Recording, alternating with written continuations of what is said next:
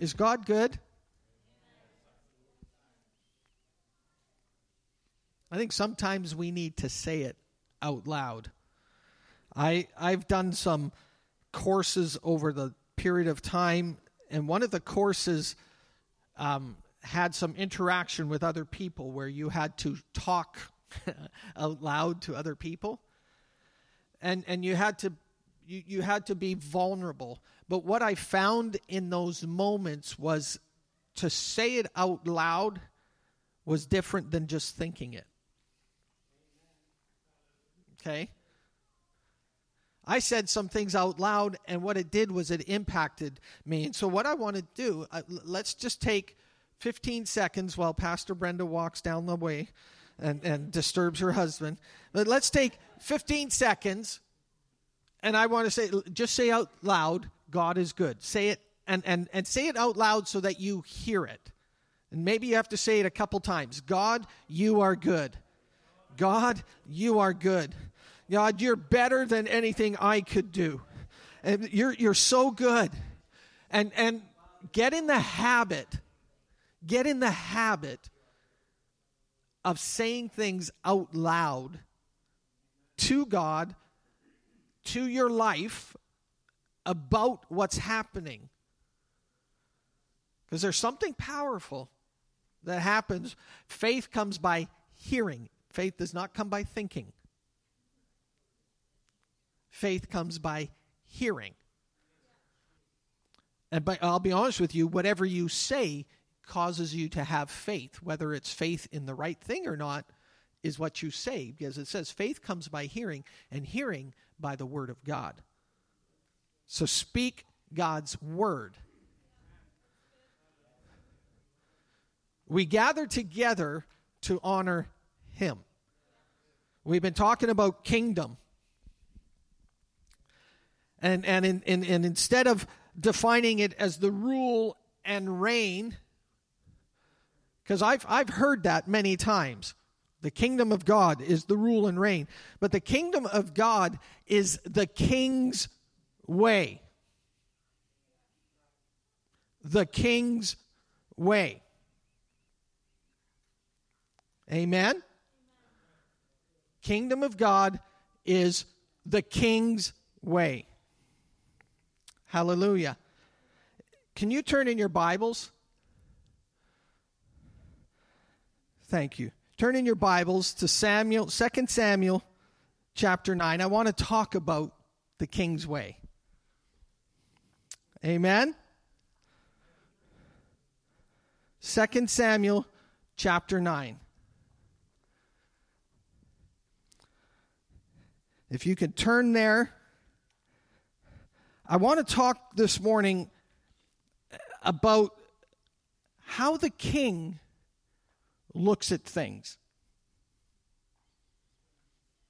The king looks at things.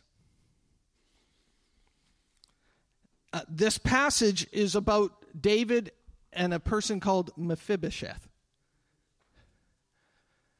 Mephibosheth. And Mephibosheth is the son of Jonathan. And if you read through the scriptures, you'll find out that Jonathan and David had a covenant. And Jonathan said to David,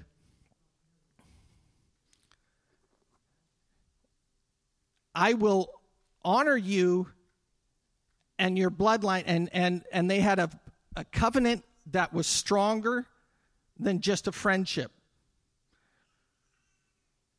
And David said, I will protect you, I will not kill you, because, in fact, David and the house of Saul was trying to kill David. And the best way for David to survive naturally would have been to kill everybody of Saul's house. Like just naturally. And David and Jonathan did things for David. He protected David in front of Saul. He gave David wisdom. And David made a covenant and said, your house, your children, your lineage, as long as I'm around, I'm not going to destroy them. So David is now king, and he's God is bringing things to his mind, and I want to read about 13 verses here. Wow, that's a big ask, isn't it? 13 verses. Whew. We're going to read a whole chapter. Then David said, "Is there anyone left in the house of Saul, that I may show him kindness for Jonathan's sake?" Now there was a servant of the house of Saul whose name was Ziba. And they called him to David, and the king said to him, "Are you Ziba?" And he said, "I am your servant." The king said, "Is there not anyone of the house of Saul to whom I may show kindness of God?" And Ziba said to the king, "There is still a son of Jonathan who is crippled in both feet." So the king said to him, "Where is he?"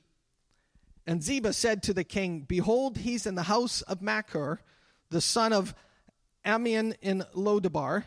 Then King David sent him and brought him from the house of Machir, the son of Ammiel from Lodabar, Mephibosheth, that's the son of Jonathan, the son of Saul.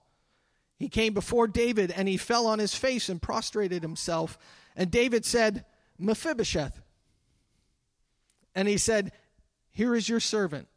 David said to him, "Do not fear, for I will surely show you kindness to you for the sake of your father Jonathan, and I will restore to you all that the land of your grandfather Saul, and you shall eat at my table regularly." Again he prostrated himself, and he says, "What is your servant that you should regard a dead dog like me?" And then the king called Saul's servant Ziba, and he said to him, "All that belonged to Saul and to his house I have given to your master's grandson. You and your sons and your servants shall cultivate the land for him, and you shall bring in the produce so that your master's grandson may have food. Nevertheless, Mephibosheth, your master's grandson, shall eat at my table regularly." Now Ziba had 15 sons and 20 servants. Then Ziba said to the king, "According to all that my lord the king commands his servant, so your servant will do." So Mephibosheth ate at David's table as one of the king's sons. Mephibosheth had a young son whose name was Micah, and all who lived in the house of Ziba were servants to Mephibosheth. Mephibosheth lived in Jerusalem, for he ate at the king's table regularly. Now he was lame in both feet. By the way, if you ever write a story, don't use the name Mephibosheth. Pick an easy name, like David. It's like, if you're going to read it 10 times, it's like, I had to practice his name. And it's like, little bit. So just a little thing. If you're writing a story at school, if you want to get the extra marks, use the name Mephibosheth. But if you just want to pass, use the name David. Come on. It's good to be in God's house. I think sometimes God puts these names in the Bible just to mess with us. Just to say, like, can you actually say that name, David? I did. Like 6 times, and I got it right. Mephibosheth. What I want us to see here is the way of the king. How did the king respond? What did the king do? Because as you read the scriptures, you find out the scriptures point to Christ. And so you get many, many times, you get in the scriptures an illustration of Christ. You get a glimpse of the king. You get a glimpse of the goodness of God. And in this picture here, we get a glimpse of the way the king wants things to happen. If I was to title this sermon, I would title it, "There's Room at the Table."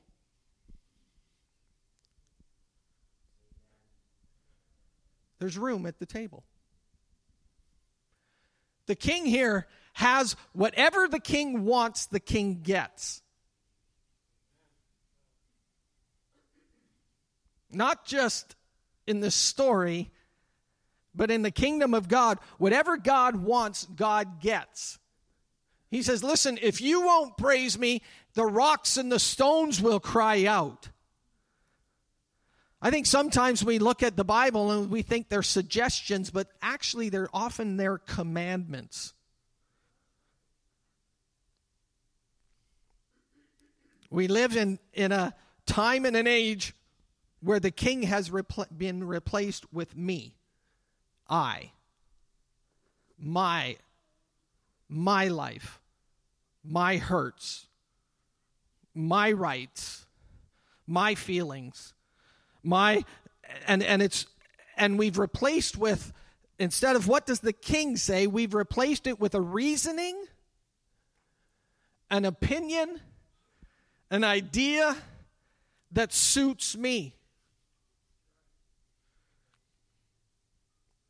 I got to be honest with you, the king's way is not always the easiest way, but it is the best way.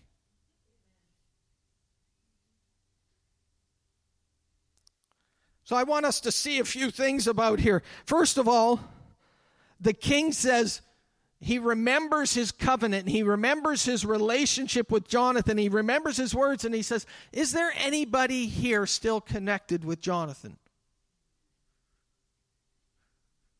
The king remembers, and he says, is there anybody? Now think about ourselves.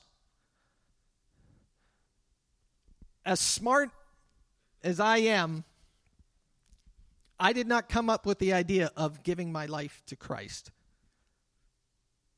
He came and he said, David, there's a better way. And he says, believe in me. I didn't come up with that idea, and quite frankly, neither did you.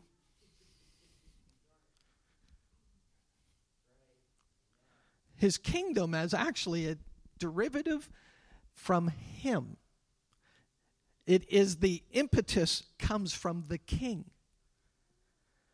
And the king said, is there anyone? So first of all, my salvation experience is not something I ascended to. It is something that he descended to and came to me and he knocked. It says he's knocking at the door. I'm so thankful that the king came to me. The king came to me. The king came to you. And the king in this story, David, said, is there anyone? And they said, there is. His name's Mephibosheth. And he says, where is he? Think about God in this, as I'm talking and sharing this story, this actual thing that happened. Think about God in some of these comments. Where is he? Do you know God came looking for you? You are valued in God's eyes.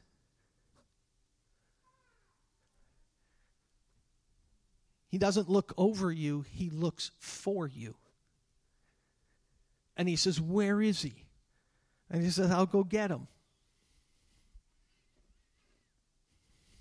And this part was amazing.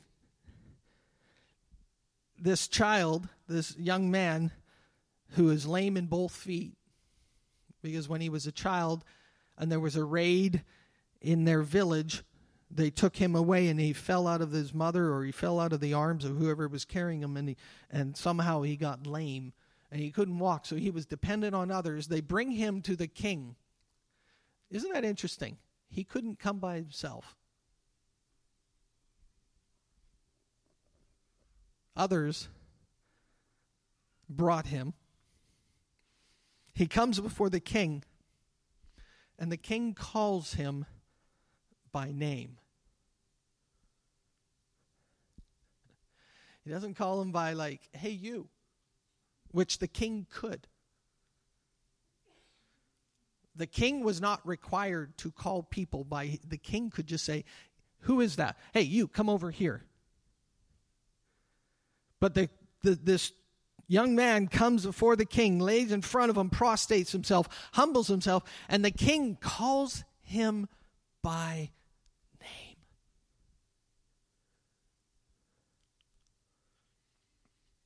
Mephibosheth.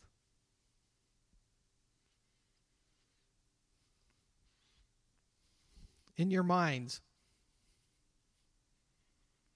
hear God calling your name right now. The king actually knows my name. I every once in a while, I've come across somebody who I regard or I have an opinion of that is an individual that other people would say, man, you met this person, you met that person. Anybody ever met a celebrity, somebody famous, somebody that might be recognized on TV, or somebody that you got their hockey card of, or somebody that is popular, has been in movies, and you meet them, and you might meet them and they just look at you, and sometimes they even gloss right over you, they get past you. But with the king, he doesn't gloss over you. He calls you by name. This is the way the king works. This is the reign and the rule. This is the way of the king. The way of the king is that he comes and he says, is there anyone? And then they say yes, and he says, send him here, bring him here. He comes in and God says, I'm going to call you by name.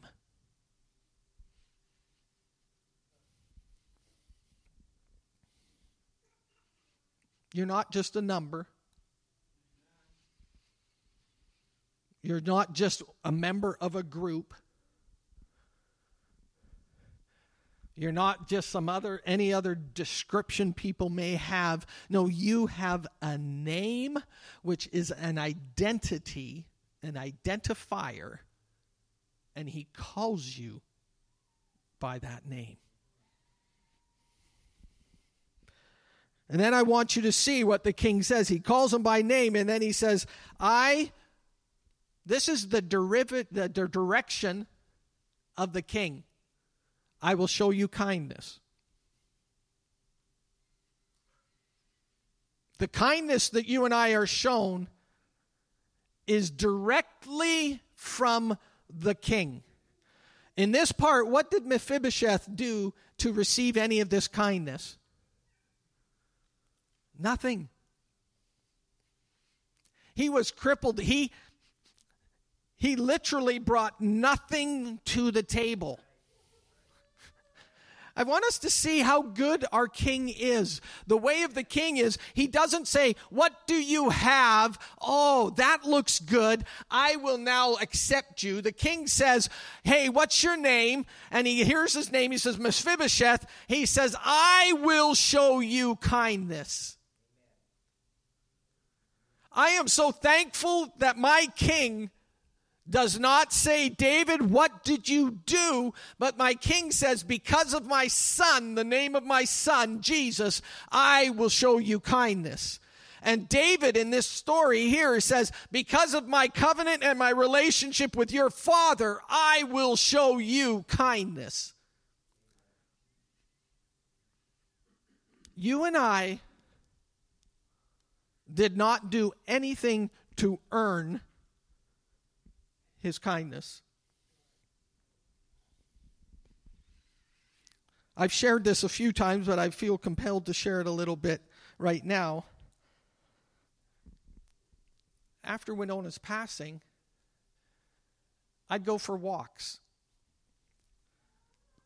And I would talk to God. In fact, I would complain to God. I'd whine. And I had no energy. I had no passion. I had no get up and go. It had left. And I remember one day in particular, I was walking down the street. I could almost tell you where it happened because it was so impactful to me. I know where this interaction happened. And I'm walking down the street and I start talking to him. And it's as if he stood right in front of me, God. And he says, but I love you. And it was like, he caught me off guard. And I said, how can you love me? I don't do this. I don't do that. I don't want to do this. I'd prefer not to have to do that. I'd like to do this. I'd like to do, and he stopped me. And he says, but I love you. And I've grown up a believer. I can't tell you the exact day I gave my life to Christ. I gave my life to Christ so early on. I remember I have signposts in my life. And so I've grown up in the church. I've thrown up in the church. I've grown up in the setting.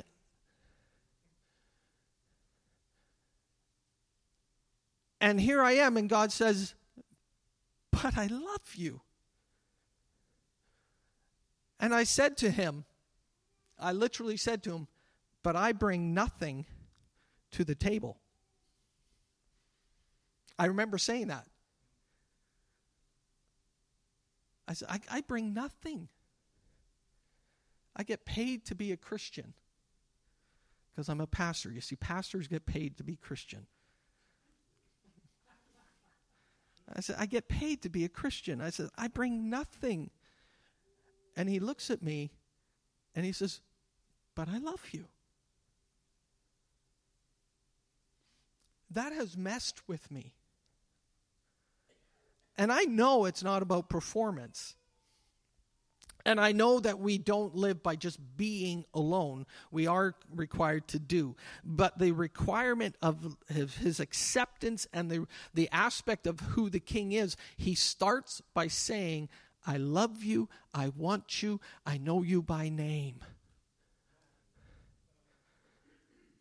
And that has messed with me. Because here I have a king who I don't feel worthy. If it was a job interview, and I'm sitting down at a table and somebody's interviewing me for a job, they'd say, what time would you show up? You know, the day starts at 8 o'clock here in the office. What time will you be here? Can I be here at 10? And we have lunch at 12. Well, can it be at, can I just show up for like 15 minutes and check in and check out? You know, what do you bring to this company? Not much. Do you know what this company stands for? No. Will you represent this company in the best way that you can? Do I have to? You know, after a few of these questions, they'd all be X. The interviewer would look at me, or I'd look at the person I'm interviewing, and I'd say, thank you for coming. We'll be in touch, which is the way of saying, you're never going to hear from me again. Next. And I had this job interview with God, and I'm giving him all these answers which are wrong. And he goes, but David, there's room for you at the table. And so as I'm reading this story of David and Mephibosheth, I see an aspect of how the king operates that, to be honest with you, is different than the way we operate. And I shared this as we introduced the subject of the kingdom. I don't come into the kingdom and tell the king how to run his empire. I come into the kingdom and I say, how do you run your empire? I don't come in and say, oh, I don't think that's a good idea to do it that way. I think you should do it this way. I come in and say, you know what, I used to do it this way, but if that's the way you want it done, that's the way it will be done. And David, he says, I'm going to show you kindness. He says, I'm going to restore your land. Think about this in relationship to how the king rules. He doesn't demand his pound of flesh. He comes and he says, first of all, he calls you by name. Then he says, because of Christ, I'm going to show you kindness. He says, I'm going to restore your land. The king usually takes. When Israel wanted a king, God told Samuel, he says, when you tell them that the king's going to take the best of everything you've got for the king. He says, that's the way the earth works. That's the way people work. And in God's kingdom, he says, no, I'm here and I'm going to call you by name. I'm going to show kindness to you. He says, I'm going to restore your land. And he says, and I'm going to invite you to the table that you can sit here every single day. And then he says, not only that, but I'm telling your handler, for lack of a better word, Ziba, the guardian, to go and to take the land, cultivate it, grow everything you can on it. So not only do you have produce, but you have provision and you have prosperity. The king said to him, he's going to sit at my table, but I want you to cultivate his field, grow everything for him so that he'll never, ever have lack.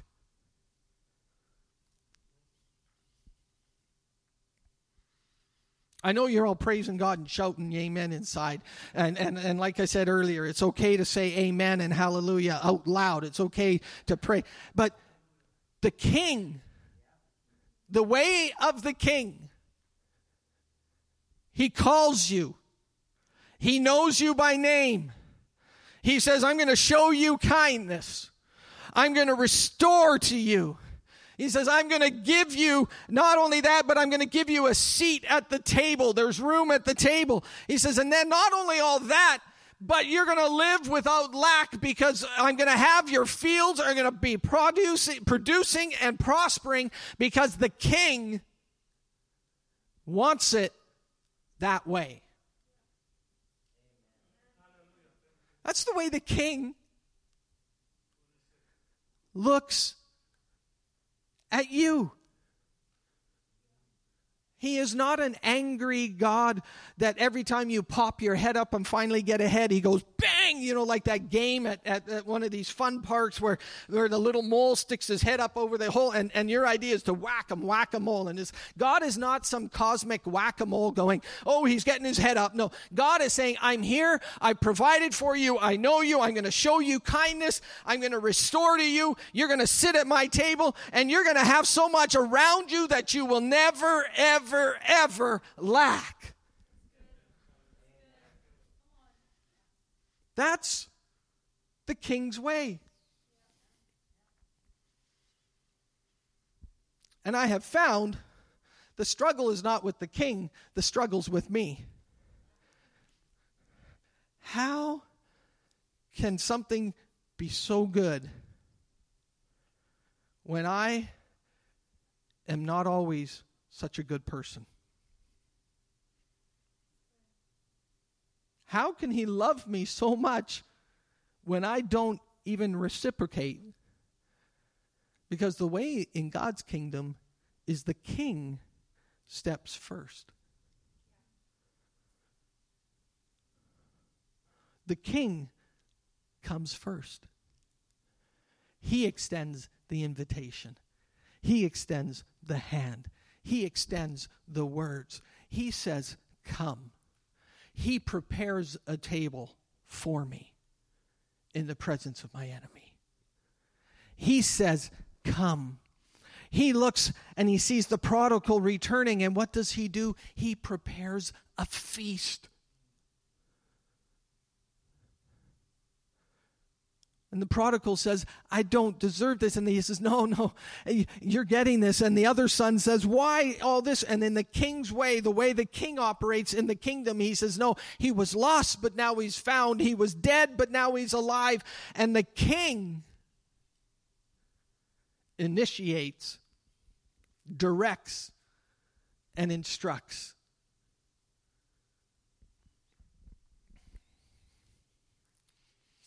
I wrote down a number of things that happen at the table.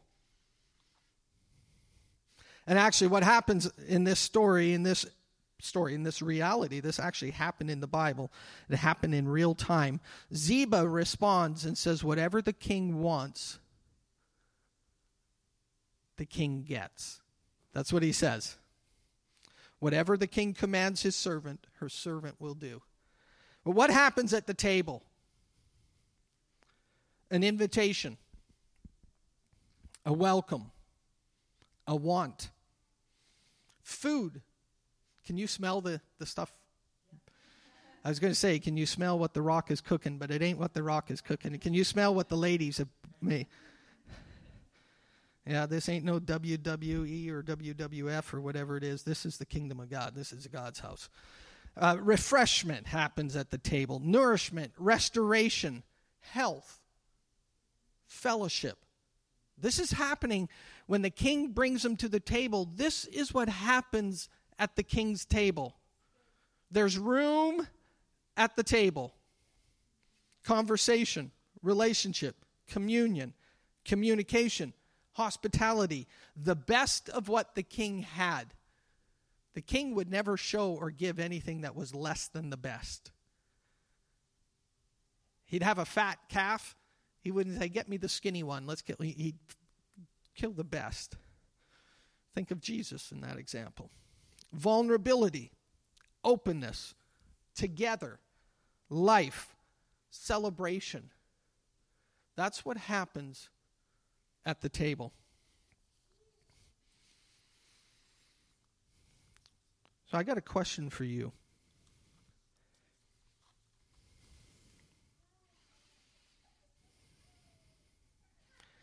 What are some words that we can use to describe the environment here at Solid Rock?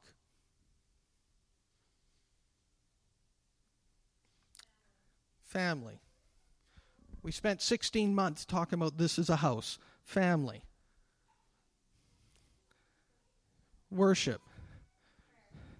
Peace. Healing. Prayer. Can I add one? Can we have the attitude, the environment, good, fellowship, that there's room at the table? Can we be known at Solid Rock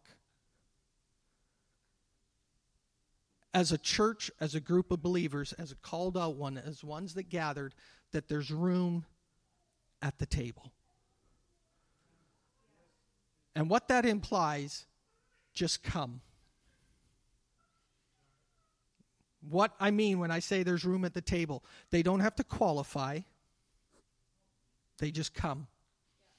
They don't have to do. They're invited. They're welcomed. They don't have to perform.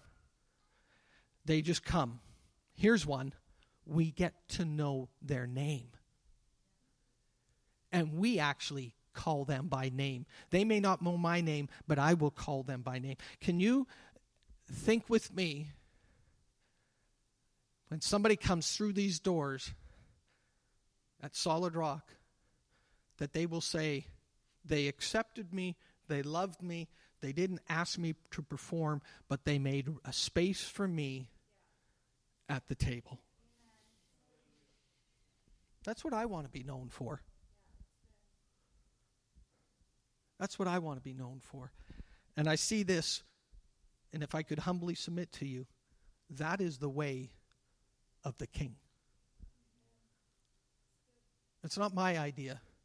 It's God's idea that says, I have a table, and there's room for you at the table. Amen.